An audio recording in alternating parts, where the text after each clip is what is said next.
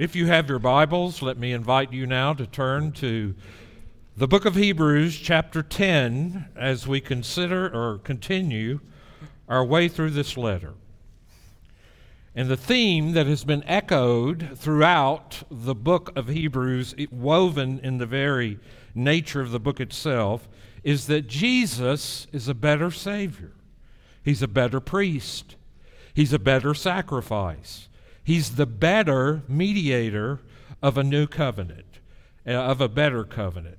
And especially as we've looked at Hebrews 8, 9, and 10, the explanation of why Jesus is a better sacrifice has pretty much occupied the mind of the author of Hebrews.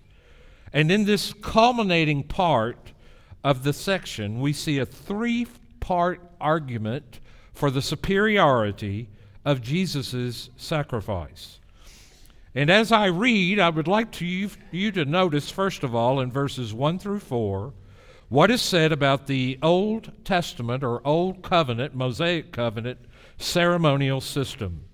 It is argued that the Old Testament ceremonial system of sacrifices did not result in the cleansing of sinners.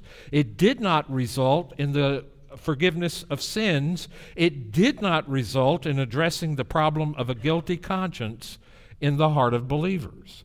And then as we read verses 5 through 10, I want you to see what the author of Hebrews says, what did and what does all of those three things. And that it is the obedient, atoning sacrifice of Jesus that was actually foreshadowed by the Old Testament ceremonial system. And then finally, in verses 11 through 18, the author of Hebrews talks about what that did.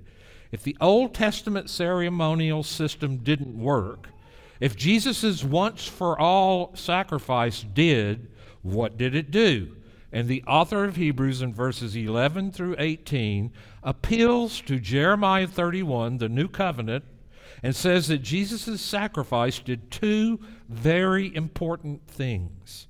We would use the language under the new covenant of justification and sanctification if we were to use even the language of our catechism and confession of faith. Forgiveness and transformation were accomplished by the obedient sacrifice of Jesus. And so I want to look at this passage together with you today in hopes that we will learn again how Jesus is superior. He is better, and the sacrifice he has offered is far better than what the old covenant offered. Hear now the word of the Lord as we begin reading in verse 1. For since the law has but a shadow of the good things to come instead of the true form of these realities, it can never, by the same sacrifices that are continually offered every year, make perfect those who draw near. Now let me stop. The word make perfect means to equip a person with acceptability. In other words, to give the person confidence to enter into the worship of God because that person knows he is acceptable by the work of Christ. Otherwise, they would have not ceased to be offered, since worshipers, having once been cleansed, would no longer have any consciousness of sin. But in these sacrifices there is a reminder of sin every year. For it is impossible for the blood of bulls and goats to take away sins. Consequently, when Christ came into the world, he said, "Sacrifices and offerings you have not desired, but a body have you prepared for me. In burnt offerings and sin offerings you have taken no pleasure. Then I said, Behold, I have come to do your will, O God, as it is written of me in the scroll of the book." When he said above, "You have neither desired nor taken pleasure in the sacrifices and offerings and burnt offerings and sin offerings, these are offered according to the law," then he added, "Behold, I have come to do your will." He abolishes the first, that is the first covenant, in order to establish the second, that is the new covenant. And by that will we have been sanctified through the offering of the body of Jesus Christ once for all. And every priest stands daily in his service, offering repeatedly the same sacrifices which can never take away sins. But when Christ had offered for all time a single sacrifice for sins, he sat down at the right hand of God, waiting from that time until his enemies should be made a footstool for his feet. For by a single offering he has perfected for all time those who are being sanctified. And the Holy Spirit also bears witness to us, for after saying, "This is the covenant I will make with them. After those days, declares the Lord, I will put my laws on their hearts and write them on their minds." Then he adds, "I will remember their sins and their lawless deeds no more. Where there is forgiveness of these, there is no longer any offering for sin." This is God's word. Let us pray. Gracious Father, this is your word. We would ask that you would open our eyes to behold and see the wonderful things that are here. We would ask you to show us our Savior in the perfection of his person and work, and that you would grant us by your Holy Spirit faith in him, that we would put no confidence in the flesh, that we would put no confidence in ourselves, but that all our hope would be in him. Nothing but the blood of Jesus. This we pray. In Jesus' name, amen. Now, the question I often ask is, what were you made for? What did God create you for? He made you for communion with himself, to enlarge the circle of community between the Trinity and to include us in the circle of that great participation of love and fellowship, basically to enjoy him. And we lost that in the fall of Adam and Eve. And the question then comes, who or can restore that kind of communion? And the answer found from the book of Genesis to the book of Revelation is only Jesus. Only Jesus can restore that lost communion. And the only way he can restore it is through his obedient atoning work. So what is it that we need in order to enjoy full, honest, open communion with God again in this world? We need forgiveness, and we need transformation. And that is what Jesus provides us through his obedient atoning work. We need justification. We need the declaration of God who declares that we are under his favor, that we are right with him on the basis of what Christ has accomplished in our place. And we need sanctification, that process in which God purifies us more and more, delivers us more and more from the power of the flesh, and conforms us more and more to the image of Jesus. We need to be brought back into relationship by being declared that we are forever right with God, and we have restored to us a new and powerful desire to treasure God above all else. And that work God does in us through his grace, the grace of the Lord Jesus Christ. And so again, I want us to focus on three things, and they are outlined in your bulletin. First, the foreshadowing of the real sacrifice. The first thing I want you to see in verses 1 through 4 is this. God designed the ceremonial system under Moses to foreshadow the real sacrifice to come. The ceremonial system itself, apart and alone, was incapable of forgiving sins. It was incapable of forgiveness or renovation or restoration or transformation. But it pointed to the real sacrifice that was able to forgive sins and to bring about transformation. In other words, the old covenant sacrifices could not perfect or atone for or forgive to reconcile people to God. But the real sacrifice they foreshadowed could. Look at how he argues this. If you look in verse 1, the law has but a shadow of the good things to come instead of the true form of these realities. You and I cannot imagine how radical a statement that was in the first century to this primarily Jewish Christian community.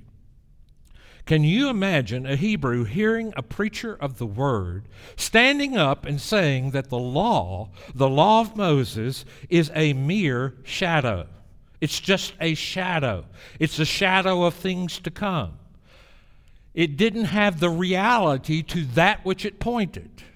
It was just a shadow. And so consequently, at the end of verse 1, it can never make perfect those who draw near. The author of Hebrews just categorically says the ceremonial law cannot get you to God. It cannot accomplish that. The ceremonial law cannot bring you back into rich and deep communion with God. And then in verse 2, he explains why. Verse 2 is designed to prove the point of verse 1. Otherwise, they would not cease to be offered, since the worshipers, having once been cleansed, would no longer have any consciousness of sin. You see the argument. The argument is you can know that the Old Testament ceremonial sacrifices did not accomplish forgiveness because why? They were repeated. If they had worked, they wouldn't have needed to be repeated. The very fact that they were repeated shows that they did not bring about what they pointed to, and that was forgiveness. And then he goes on to say, notice, that the Old Testament worshipers were, in fact, if you look at verse 3, reminded of this point every year when they had to what? Repeat the sacrifices. In these sacrifices, the worshiper, the Old Covenant worshiper, would have been subjectively reminded of their sin. In the very act of having to repeat year after year after year the annual atonement ritual, the Day of Atonement, Yom Kippur. And so he says that God designed the Old Covenant ceremonial system. He designed it, but it was not able to forgive. It pointed forward to a sacrifice that would forgive. His point is the law could not give us what we need. And what do we need? We need forgiveness. And the forgiveness is promised to us in Jeremiah 31, verse 34, a passage that we read a couple of weeks ago as we've been working our way through the book of Hebrews. I will remember their sins and their lawless deeds no more. Now note the contrast. He says the very repetition of ceremonial sacrifices would have reminded us that we still need forgiveness. But then he quotes the promise of Jeremiah 31:34. It is the promise that God will remember our sins no more. Now, his point is to contrast the Old Testament ceremonial system, which was not efficacious in itself, that did not bring about the full forgiveness of sins, and the promise of the New Covenant, which anticipated God remembering our sins no more. So if the Old Testament ceremonial sacrificial system couldn't give us what we need, where do we find that? And the answer is in verses 5 through 10. But before we go there, I have racked my brain all week trying to figure out how to impress upon you what the author is saying. And perhaps an illustration might be in order. Let's say that when I met my future wife, Pam O'Brien, that was her name, and I remember the first time I ever saw her, and she was striking to me. She was beautiful. And let's say that Pam, after I dated her a couple of times, I saw a picture of Pam that I thought somewhat captured her beauty. And I said, would it be all right if I took this picture? And let's say Pam said, well, sure, I don't look at it, you can have it. And so I took it home, and when I woke up in the morning, first thing I looked at was I was smitten. I was in deep smit with this woman. And so I'd take that picture and I would look at it. And then I put it down, go do something else, and a few minutes later I come back and look at that. That's what's called prenuptial worship. And that's what I was doing. I was looking at this picture, and I was just admiring her beauty, and I was just thanking God every day that He had brought me into contact with such a gloriously beautiful woman who I was attracted to, who made my heart skip a beat, and on and on and on. But I hung on to that picture. That picture was beautiful. But eventually the day came when I married her, and she moved in, and I saw her every single day. And that's been going on for 39 years. I have been looking at this woman every day. I wake up with her every day. I see her. I'm with her. She's with me every day. We spend a lot of time together, as much as we can. We delight in each other, or at least I delight in her. I'm pretty sure she does in me. And let's say that I'm enjoying that for 39. I have 3 children. I have 2 grandchildren. My family has grown. It's just a beautiful thing. But let's say I wake up tomorrow morning and I look at her and I say, have you still got that old picture that you had when we were dating? Yeah, it's buried somewhere in the drawer. I said, could you find it for me? She walks in, gets the picture, hands it back to me, and says, what do you want that for? I said, well, I woke up this morning and here's what's going to happen. I really enjoyed the time that I've been with you. These 39 years are irreplaceable. I've grown in ways, you've made me a better man, all that. And I would just keep talking like that, but then I would say, but you know what? Starting tomorrow, I'm moving out. I'm getting an apartment, and I'm going to take your picture with me. And I'm going to worship your picture every day, but I'm not going to live with you anymore. Now, among many things that I would anticipate she might say to me would be, that takes a special kind of stupid to even say something like that to me. And I can imagine the fireworks that would occur. Why? Because it is stupid. And what was this church in danger of doing? That very thing. They were in danger of returning to the old covenant, which is just a picture. The reality is here. That's a shadow. The picture has occurred. Christ has come. You can't go back. But you know what? We all go back to the picture. And you say, Pastor, how do we do that?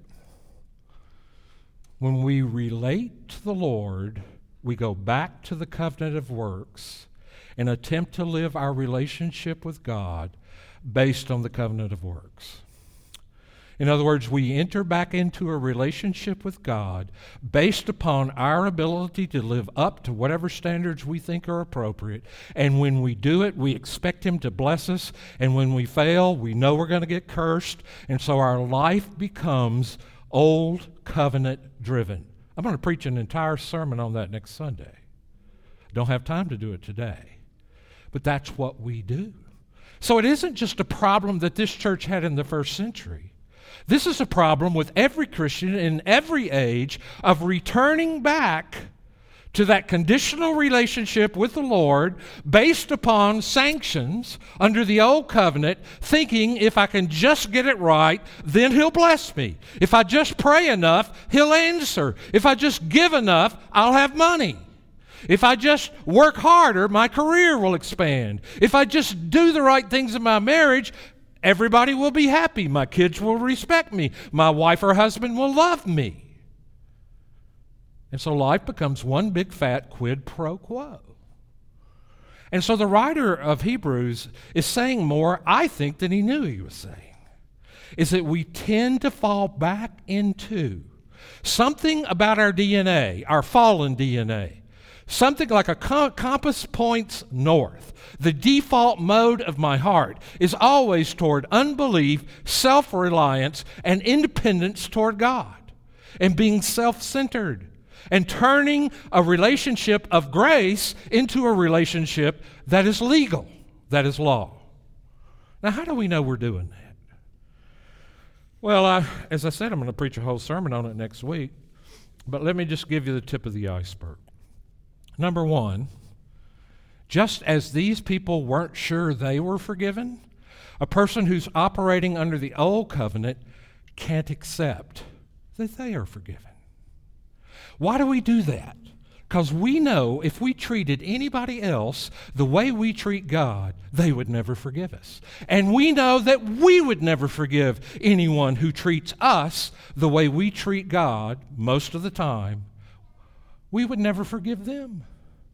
And so we look at it through a calculus of merit. We look at it through the lenses of the old covenant. The lenses of, if you obey me, I will bless you. If you disobey me, I will curse you. The first half of my Christian life was spent living that way, and it's miserable. I was a smug moralist for part of the time, and I was a miserable moralist the other part of the time, and now I hope I'm a gospel central person. That's the 3 points of next Sunday's sermon, by the way. Because you know how you start thinking about these things and it just blows up.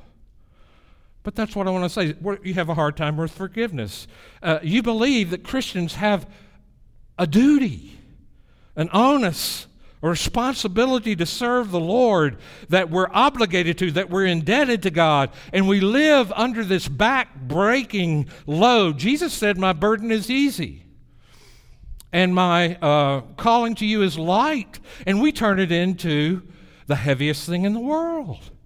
We get hardening of the arteries. We lose the joy of the gospel, and it becomes drudgery, and it becomes service because I have to. What would people say if I didn't? And the Lord would be even more displeased with me than He is. And so there's no delight in serving God. There's no delight in giving. There's no delight in sharing the faith. You just do it to get rid of guilt. That's old covenant living. You suffer from performance anxiety because you're uncertain where you stand. And so anxiety's already you're just covered up with it. You live in fear.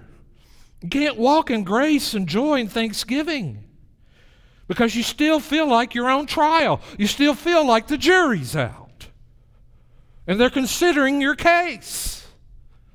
And so you're just antsy. You're anxious. Another way you might know it is you think that God will bless me if I only do my part. He does His part, I do my part. If I do my part relatively well, then He'll bless me. Only one thing wrong with that. You cannot do your part relatively well. You have never done your part relatively well. You will never do your part relatively well. That isn't how God doesn't grade on a curve. He doesn't. And so you're mad at God because you did your part and He didn't do His. I walked around about the first 10 years of my Christian life in rage. Why? Lord, I've been tithing and I'm in deeper debt than I've ever been in my life. I've been giving more time and more money and more of myself to you, and what have I got to show for it? Misery.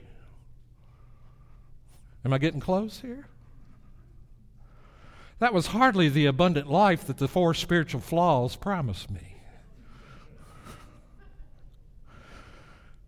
And if you find yourself thinking what the church needs more than anything else is preaching on repentance. We need repentance in the church.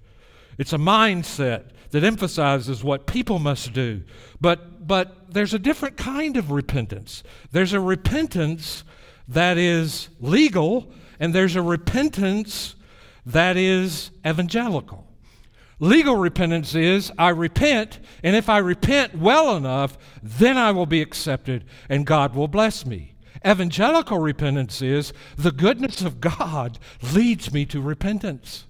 You see, if all we're doing is calling people to repent of their sins, but we're never telling them that it is the goodness of God that creates repentance in us. John Calvin said, if we didn't know on the other end that on the other side of our sins is a God whose heart toward us is one of benevolence, one of goodwill, one of reaching out and embracing us. If I didn't know that, I'd never repent. I'd never want to go home. So while we preach the law, and it's important to preach the law, and it's important for people to see their sin, you better preach the gospel too, to cause a gospel-driven kind of repentance. The goodness of God, Romans says, leads to repentance. You always have this impending sense of doom in your life. You think the other shoe's going to drop any minute. You're walking around thinking, God's going to get me someday. He's going to get me. And just an obsessively guilty conscience. And you're never at ease about it. And you feel like you read passages of Scripture that are law, and you think, I don't do that. I have no hope. And you mainly think that following of Jesus is giving up things. It's you making sacrifices. Now, there is some sacrifice. There is a call to discipleship. But if you don't have the motive of doing it because you're so loved and treasured and adored and forgiven and made righteous through Jesus Christ, then you're operating on law. Your whole relationship is law-based. And it doesn't just go with God. It goes with our husbands, our wives, our children, our co-workers. It's all law, law, law, law. There's no grace anywhere. We're stuck in the old covenant. Now, how do we get out? I almost preached that sermon, didn't I, already? I got a lot more to say about it. And the reason I have a whole lot more to say about it, because it's true of me. I told Kevin when we were talking before the service, he taught a great class on Matthew today. And I said, do you know what the biggest day in my sanctification was? He said, what? I said, when I realized that the Pharisee and the scribes in the New Testament aren't people for me merely to objectify and say, look at those hypocrites. They are me. I am the man. They reflect back me and my ways of relating to God that are inconsistent with His glory and grace. So let's look at Jesus, the real sacrifice. I think that's where we are. Christ came into the world as the real sacrifice in obedience to the Father's will. The Old Testament said there was a real sacrifice to come. Who is that sacrifice? What is that sacrifice? It's Jesus. Jesus is it. He fulfills God's will. He bears the penalty of God's will broken. He fulfills perfectly the requirements of God's will. And what does the author of Hebrews do? He quotes Psalm 40, verse 6 to verse 8. And if you turn to your Bibles, well, you don't have to turn there to Psalm 40. What he's saying is, sacrifice and offerings you have not desired, but a body you have prepared me. Now, some of our English translations read differently in the second half of that verse. That's because your English translations are based on a Hebrew reading of that passage, and the author of Hebrews is quoting from the Greek translation of that passage. And it's a fascinating story, but I'm not going to go there today. But the author of Hebrews quotes this Greek passage on purpose for specific reasons. But a body you have prepared me. Do you know what it literally says? Not body, but ear. An ear you have prepared me. Wow. Well, it would be good for you to know this. An ear is representative in Hebrew culture of the whole body. So he's still saying a body. That's why it's translated body. By that will, we have been sanctified through the offering of the body of Jesus Christ once for all. Now, let me explain what's going on. Many of you remember that one of the great themes in the Old Testament prophets, especially the latter prophets, is obedience is better than sacrifice. It's not always said exactly that way, but things like that are said repeatedly over and over in the prophetic literature because they were covenant prosecutors of the Mosaic covenant. And so they were constantly saying, God doesn't want you to merely go through the motions of outward ceremonial worship and not worship Him with your heart and in your life. In other words, God doesn't want you to be a hypocrite.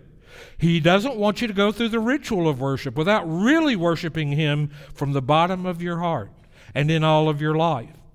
In Isaiah chapter 1, verses 10 through 16, Isaiah makes this very point. When God says through the prophet Isaiah to the people of Israel, I hate your new moons and your feast and your sacrifices. Why does God say that?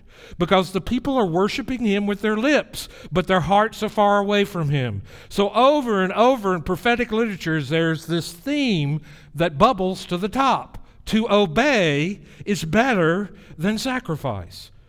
Obedience is better than sacrifice. Don't perform all the rituals of the sacrificial system and feel all holy when you don't really love the Lord from your heart and in all of your life.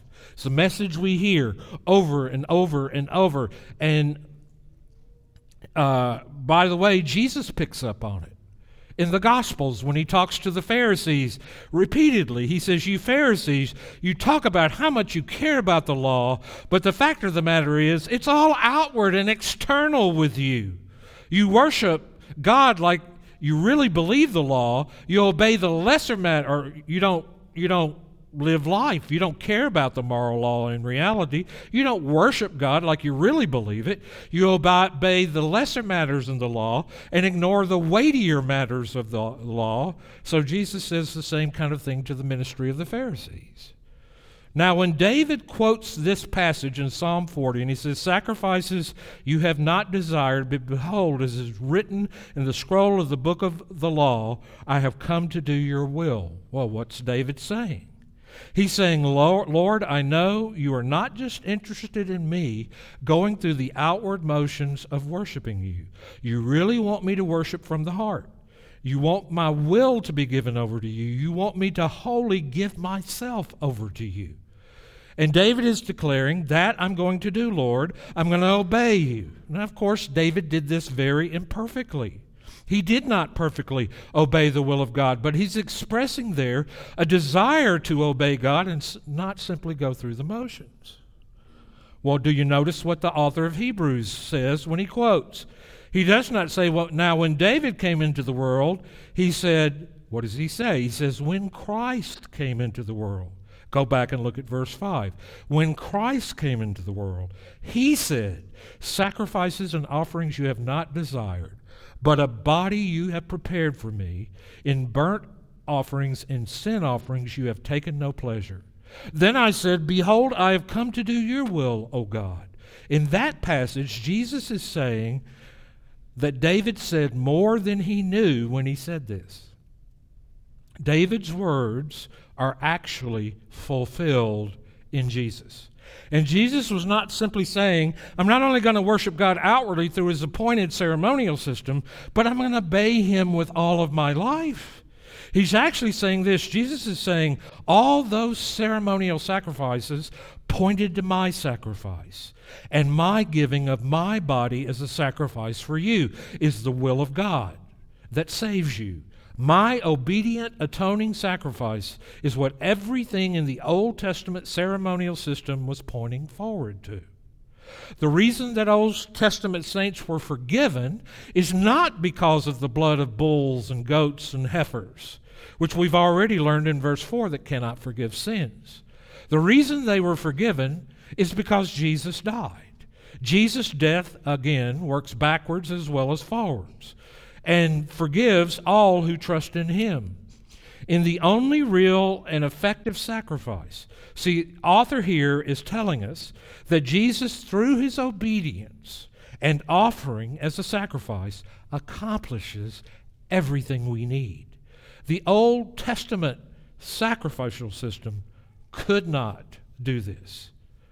So what did Jesus' sacrifice for us do? Two things. The sacrifice that he accomplished upon the cross and his work brings about the fulfillment of the new covenant promises. Christ's obedience to the will of God effectively and perfectly reconciles us to God. It's an amazing contrast in verses 11 to 18. Every priest stands at his service. The author of Hebrews draws attention to the fact that the Old Testament priests, whether they were in the tabernacle or temple, ministering for you as a representative before God, how did they do it? They did it standing, and they did it repeatedly. They were in there every day, so they were standing on your behalf every day. And he contrasts Jesus' work. When Jesus had offered for all time a single sacrifice for sins, he sat down at the right hand of God. What's the point? The point is that you can see that Jesus' work is finished. It's perfect. It's done. Therefore, you are forgiven once and for all because He's not standing. He's sitting at the right hand of God the Father Almighty. It is an indication that His work is done and His reign has begun. Whereas the Old Testament priests had to stand all the time, every day, on and on and on, doing their bidding on your behalf, Jesus does His work, offered one sacrifice, and sat down at the right hand of God the Father Almighty. And He says, you see, this shows you Jesus is a better priest who offers a better sacrifice. Why? Because He finished His work. He finished His work. By the way, there's nothing you can add to His work to make it better. There's nothing you can do to make the work more efficacious except receive it by faith, the empty hand. What work has He finished? Well, verse 14 tells us, by a single offering He has perfected for all time those who are being sanctified. Now, that's a fascinating statement. You might expect Him to say He has perfected for all time those who had been justified, but He says He has perfected for all time those who are being sanctified. He has provided for your forgiveness. He is providing for your transformation. And then He quotes Jeremiah 31 to explain this. The Holy Spirit also bears witness to us, for after saying this covenant that I will make them after those days, declares the Lord. Now, what was involved in that covenant? First, I will put my laws on their hearts and write them on their minds. I'm going to renew you. I'm going to transform you. I'm going to change you from the inside out. I'm going to renovate you, and here's what it's going to look like. You are going to treasure nothing else above God. You will never treasure anything else other than Him. You're going to treasure God, so instead of loving something else more than God, you're going to love God supremely. So that instead of being totally focused on yourself, you're going to love others, your neighbors, your brothers, and even your enemies. And I'm going to transform you from the inside out. I'm going to write my law on your heart. And what is the summary of the law that Jesus gives? Love God, love your neighbors. He said, I'm going to write this upon your heart. And in verse 17, He adds, I will remember their sins and lawless deeds no more. What's that? That's justification. He's going to forgive us. So everything mentioned here in this passage, it's one of the reasons, and I say this with no one-upmanship, even though that's hard for me to do. I don't think Paul wrote Hebrews, he would have said this very differently. But I think somebody who knew Paul wrote this. But he would have taken a very different tack, in my humble but accurate opinion, on that. What? Sproul now knows he's in heaven. He now knows. I only see through a glass darkly. I'm not sure. I won't die. I won't go to the stake on either one. Our whole hope, our only hope, and the hope for the Christian in life is Christ. He's everything. Look away from Him, you have no hope. Our whole hope in the Christian life is in Christ, and if we look away from Christ, we look away from the only place we have any hope. What do we need to experience communion with God in this world? We need forgiveness, and we need sanctification, and we need transformation. And who can provide that? Only Jesus can provide that. And how does He provide that? Through His blood. And is there anything else that can provide that? No, nothing can. And so the glorious liberation of the new covenant is that God does for us what we cannot do for ourselves. God does for us which we will never be able to do for ourselves. And He does it freely and graciously in giving His Son's body to bear in His body on the tree the weight of our sins and transgressions and guilt and humiliation and shame. He bears it. He dies for it. He pays the price for it. And God forgives us on the basis of it. But He doesn't stop with just merely an external declaration that we are under His favor. that our sins are forgiven completely and forever, and that we have the righteousness of Christ as much of our own as if we did it ourselves, credited to our account. We've been gloriously justified, but He's done more to develop the communion. He's sanctified us. He has set us apart to belong to Him, and He's begun that radical work that began with regeneration. You know, I used to watch some of the healing services that some of the TV preachers did, and I confess to you, I laughed at it, and then God convicted me I probably didn't need to be doing that. So I stopped. But it was fun to mock them, but I stopped. But one thing I noticed is that people would go nuts over some kind of healing. But if a little 6-year-old girl or boy was regenerated by the grace of God and told his or her parents that they wanted to trust Jesus, which one is the greater miracle? The greater miracle is regeneration. Why? Because it lasts forever. We're all physically going to die, and it's wonderful to be healed. I'm not knocking healing. I'm all for healing. Heal me, Lord Jesus. There's plenty of places I need it. But the greater miracle is regeneration. God puts into us what's not there, life. We're just walking dead. I'm not going to say anything about Walking Dead, but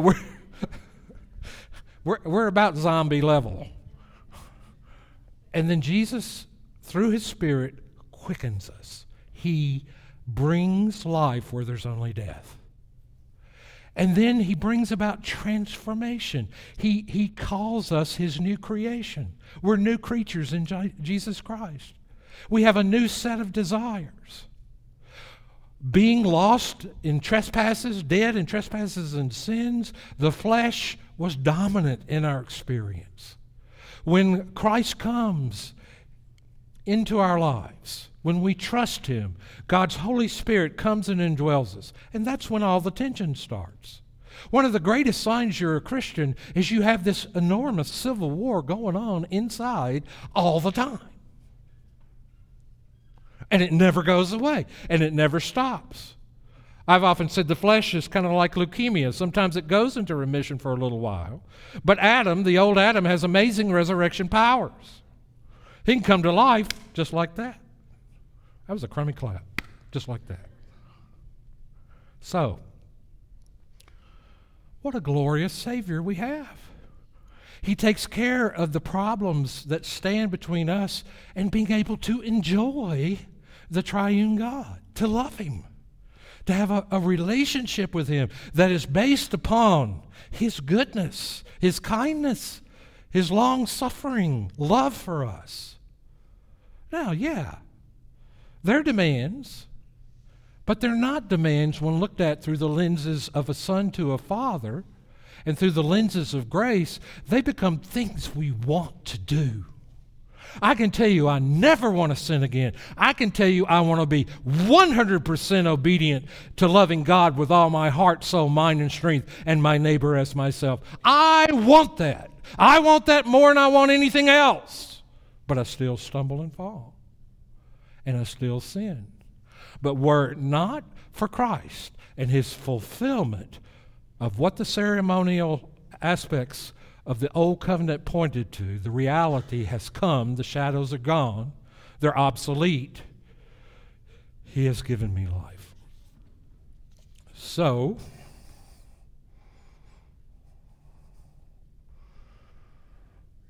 we need to hear it over and over and over again. And we need to repent of trying to fix ourselves and learn how to rest in the finished work of Christ. Let me put it to you this way. Let's say I'm stumbling into a particular sin pattern over and over again, like I have an addiction. I might save this for next week. But here's where I'll tell you you want to go. Usually we'll go before the Lord and we'll get serious about dealing with this problem. It's eating us up and it's destroying us and everyone we're related to, and we want help. And so we start Well, maybe I need to read the Bible more. Maybe I need to fast. Maybe I need to pray to overcome this sin. And so we focus on everything but what or who? Jesus. We turn first to the flesh to fix it. And the flesh can't fix it. So what do? You get on your knees, prostrate. I have to say that slowly. Prostrate. Straight. Prostrate. Isn't that right? Okay. On our face before God, and we say this, Lord, this thing is eating me up. It has power over me. I can't stop it. I can't deal with it. And if you don't save me, if you don't deliver me, if you don't come through as my only hope, I am doomed. I am done. Nothing excites the heart of God more than to hear you say that, because it's all true. It's true truth. And that's what the gospel's all about. Let's pray. Heavenly Father, we thank you that you have called us to a life of joy and freedom. But where is all our joy? Where did it go? And we've lost it because we tend to find ourselves with a gravitational pull toward relating to you on the basis of the covenant of works. And we would pray that we would begin to understand more and more what the covenant of grace really is saying to us. Now, Father, as we continue to worship you, may we give as people who are free and excited and enthused and in love with you and our neighbor, all for your glory in Jesus' name. Amen.